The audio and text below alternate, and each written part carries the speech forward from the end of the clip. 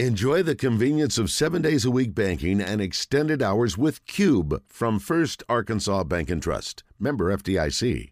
Connor O'Gara of Saturday Down South, who joins us right now on the phone lines. And Connor, appreciate you joining us, man. How did Indianapolis treat you? Gentlemen, doing well. It's been great. It's been absolutely awesome here. Indianapolis holds a very special place in my heart. I went to school in Indiana. I interned in Indianapolis. I've spent a good amount of time here. I'm currently at my in-laws' house. My wife's family is from here, born and raised. So I love that we got that game, and I might be in the minority among SEC folks, but I love that it happened in Indy. Yeah, I feel like most people like to have the warmer weather of a Florida or a California or whatever. But, hey, if you're a Georgia Bulldog fan, you don't care if it was played in Antarctica. You would have been happy with winning a national championship. And since you were there and, like, Bama winning it would have, of course, Bama fans would have loved it. But, you know, the amount of titles they've won, it just seems like it's so normal for them. But to see Georgia win it finally, to get over that hump, for Kirby Smart to get a national championship, what was that scene like in the celebration? It was incredible. And I've seen very few things like that. And seeing the way that Georgia fans were reacting, not just the drunk ones who stumbled onto the playing field after the game and got arrested as a result, but seeing people like running into Aaron Murray and seeing Aaron Murray, you couldn't wipe the smile off that guy's face, and knowing what it meant, having been a part of that history, an unfortunate part of that drought, getting there to the SEC championship in 2012 and coming 5 yards away from beating Alabama. And, you know, that Georgia team would have smoked Notre Dame in the national championship. Like, guys like that, those are the people that I kept thinking of. I spent a lot of time with Georgia fans this week, and I haven't really this season, and just kind of talking with them about having never experienced it in their lifetime. And it's not like, oh, hey, you know, it's not like we're talking about Vandy. We're talking about a program that has so much talent, and it's just there on a yearly basis, and it's just found some way to mess that up. And they didn't do that last night, and there were moments in which you kind of wondered if that was going to happen. And instead, you see this exhale, this relief, this cathartic moment of, wow, this has finally happened. And I think Georgia fans are soaking in every minute. Spending time with Georgia fans, what was the feeling going into that game?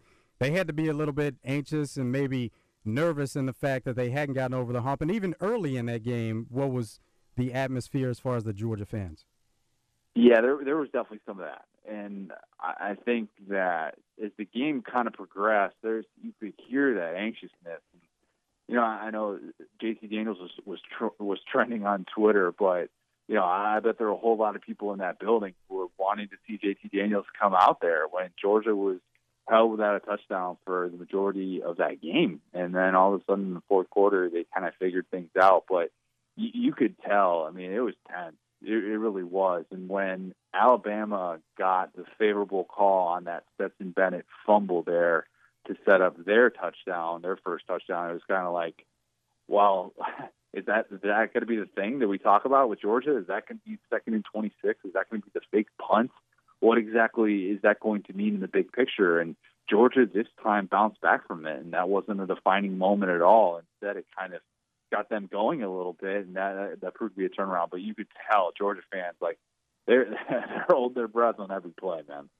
Oh, I can only imagine, especially given the circumstance of the last time these two teams met in a national championship game. But even the last time these two teams met in the SEC title game, I guess, was it just chalked up to where Alabama played their best game of the year and Georgia didn't play so well? Because, you know, it's one thing to go out and beat a team, but the way Alabama beat them in the SEC championship game, I was kind of thinking, man, they just must have their number, must have their matchup. But what would you say was the biggest difference between that SEC championship game and their performance and this game? Georgia got pressure on Bryce Young this time. And last time, that just didn't happen. Georgia was content to have kind of a similar game plan to what we saw in the regular season that had worked so well, with not having to send, 5, 6 rushers. And instead, it was more like, hey, we're going to see if we can do this with 3 or 4. And we saw in the SEC championship, you get Bryce Young that kind of time, and he can step into throws, and Jameson Williams can get behind your secondary. It doesn't matter if you stick the 2 best defenders on him. He's going to find a way to beat you over the top. And so you kind of look at the adjustments that were made from Dan Lanning, and you say, well, yeah, Georgia sent more pressure, and that's where everything really starts with that. Yeah, it might put some of their defensive backs on an island, but you just can't give Bryce Young that kind of time. And if he wants to dink and dunk all day with Slade Bolden, all right, fine. But you needed to force him to throw a ton and have to make a ton of decisions. He threw, 57 times in that game? And eventually he's going to make a mistake. As great as he is, he's going to make a mistake if you force him to make that many decisions. Georgia did just that. The pressure, to me, was what kind of turned everything around and was what got that defense looking like the group that we saw in the regular season. From an offensive standpoint for Georgia, do you think the biggest difference was them just being aggressive? And even for most of that game, they weren't. They were still – Kirby Smart is known for being conservative and playing it close to the vest and then just playing good defense.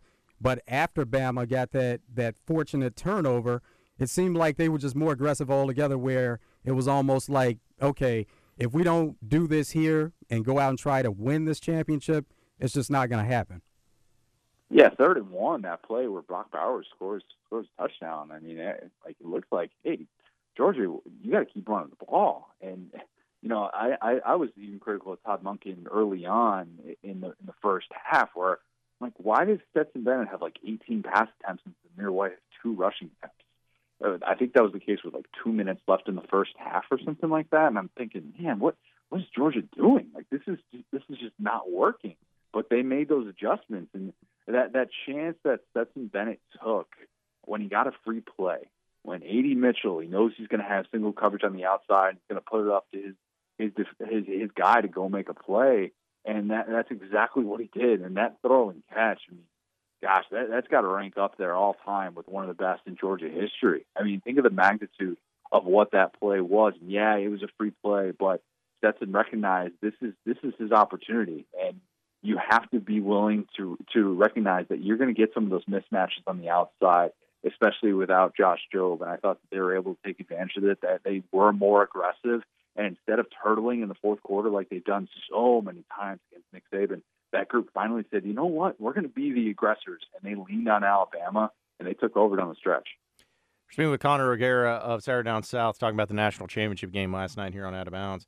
Connor, I know it's always woulda, coulda, shoulda, and I know injuries are a part of all sports, especially college football. But how big – can you even state how big of an impact it was not having Mechie and having Williams go out early in the game for Alabama? Because nothing against Georgia, not taking anything away from them. But, man, I feel like if you were able to have those two guys healthy for Alabama, it may have been a completely different game. It might, yeah. I mean, it definitely could have been. Two things can be true at the same time. Georgia deserved to win that, and look, when you spend 41 years working up to win a national championship, there is no asterisk or anything like that. I mean, you've earned it. You absolutely have. But at the same time, Alabama's offense wasn't as good. I mean, let's just call it what it is. James Williams is phenomenal, and even though Kirby Smart and Dan Lanning sold out to stop him, he still had a really productive first half in that game, and that's the impressive thing to me. I was trying to bring up the Mechie point as much as possible going into that game. I thought it was a little bit overlooked that in the 6 quarters without John Mechie going into the national championship, Bryce Young's passing yards per attempt were down at 7.0, and if you take away that Jameson Williams touchdown early in the SEC championship, you actually would have dropped to about 5.9. The passing game just isn't the same without those two guys. It's just not. I mean, Slade Bolden, Ja'Cory Brooks, Ajay Hall, those guys are young, but they're not at that level of a Jameson Williams, of a John Mechie. There's a reason we've been talking about them as first-round guys. And Alabama missed them, and Bryce Young could only do so much, and ultimately that wasn't enough. We would expect that we're going to get more of the same as far as Alabama, Georgia being at the top of the SEC.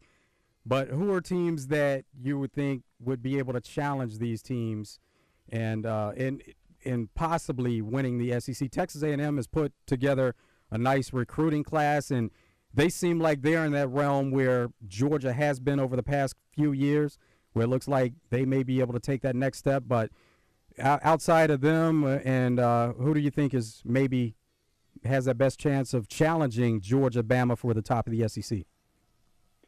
Yeah, I'm not quite there with A&M. I'm pretty baffled that they're getting as much love as they are in these way too early rankings. I saw Brett McMurphy having like number 4. I'm thinking to myself, like, did I miss something? Like, did they not just lose like basically every piece on that defense not named Antonio Johnson? Like, I get it. They've recruited really, really well, but they just lost Mike Elko, who's one of the best defensive minds in the sport. They just lost to Marvin Leal. I mean, Jaden Peavy, like up and down, Leon O'Neal. All these guys like are gone off that defense. And yeah, they've got this historically good recruiting class, the best recruiting class money can buy. But at the same time, we're looking at this team and trying to figure out, well, that recruiting class, like even elite recruiting classes, don't make an impact, that big of an impact in year one. And I'm looking at an 8-4 team that went 4-4 in SEC play. So I'm just kind of scratching my head at that. I think we're getting a little bit ahead of our skis there. But, you know, it does feel a little bit more wide open. I think the Kentuckys and the Arkansas have a really good case to be part of that mix. And I'm not necessarily of the belief that Arkansas deserves to start off in the top 10. I'm not quite at Joel Klatt levels of love for the Hogs, but I do think they're kind of in that next tier of like, all right, hey, let's see what they're building. Let's see if they can put together a really solid foundation year 3 for, you know, what's been obviously this progressive rise. Let's see what they do without Graham Morgan, Hayden Henry, and let's see if they can actually make some noise and sustain a spot in the top 15 throughout the entire season. Yeah, that was actually going to be my next question. Is I started to see everybody putting out their preseason rankings or their way too early rankings for next year, and see a few people have Arkansas in the top 25. But when I saw like Joel Klatt have Arkansas at number 7 in the country, I thought I was maybe taking like the red pill from the Matrix. I'm like, what is happening? Which, listen, I love it. I love the attention that Arkansas gets, and I think that you would always want to have respect from college football people in that regard too. But I don't know if this Razorback fan base can handle an expectation going into a season of a top 10 ranking. Yeah, I'm not there. Look, I get it. Like you're excited about getting Jalen Catalon back, getting Bumper Pool back. Like that's huge. That's awesome.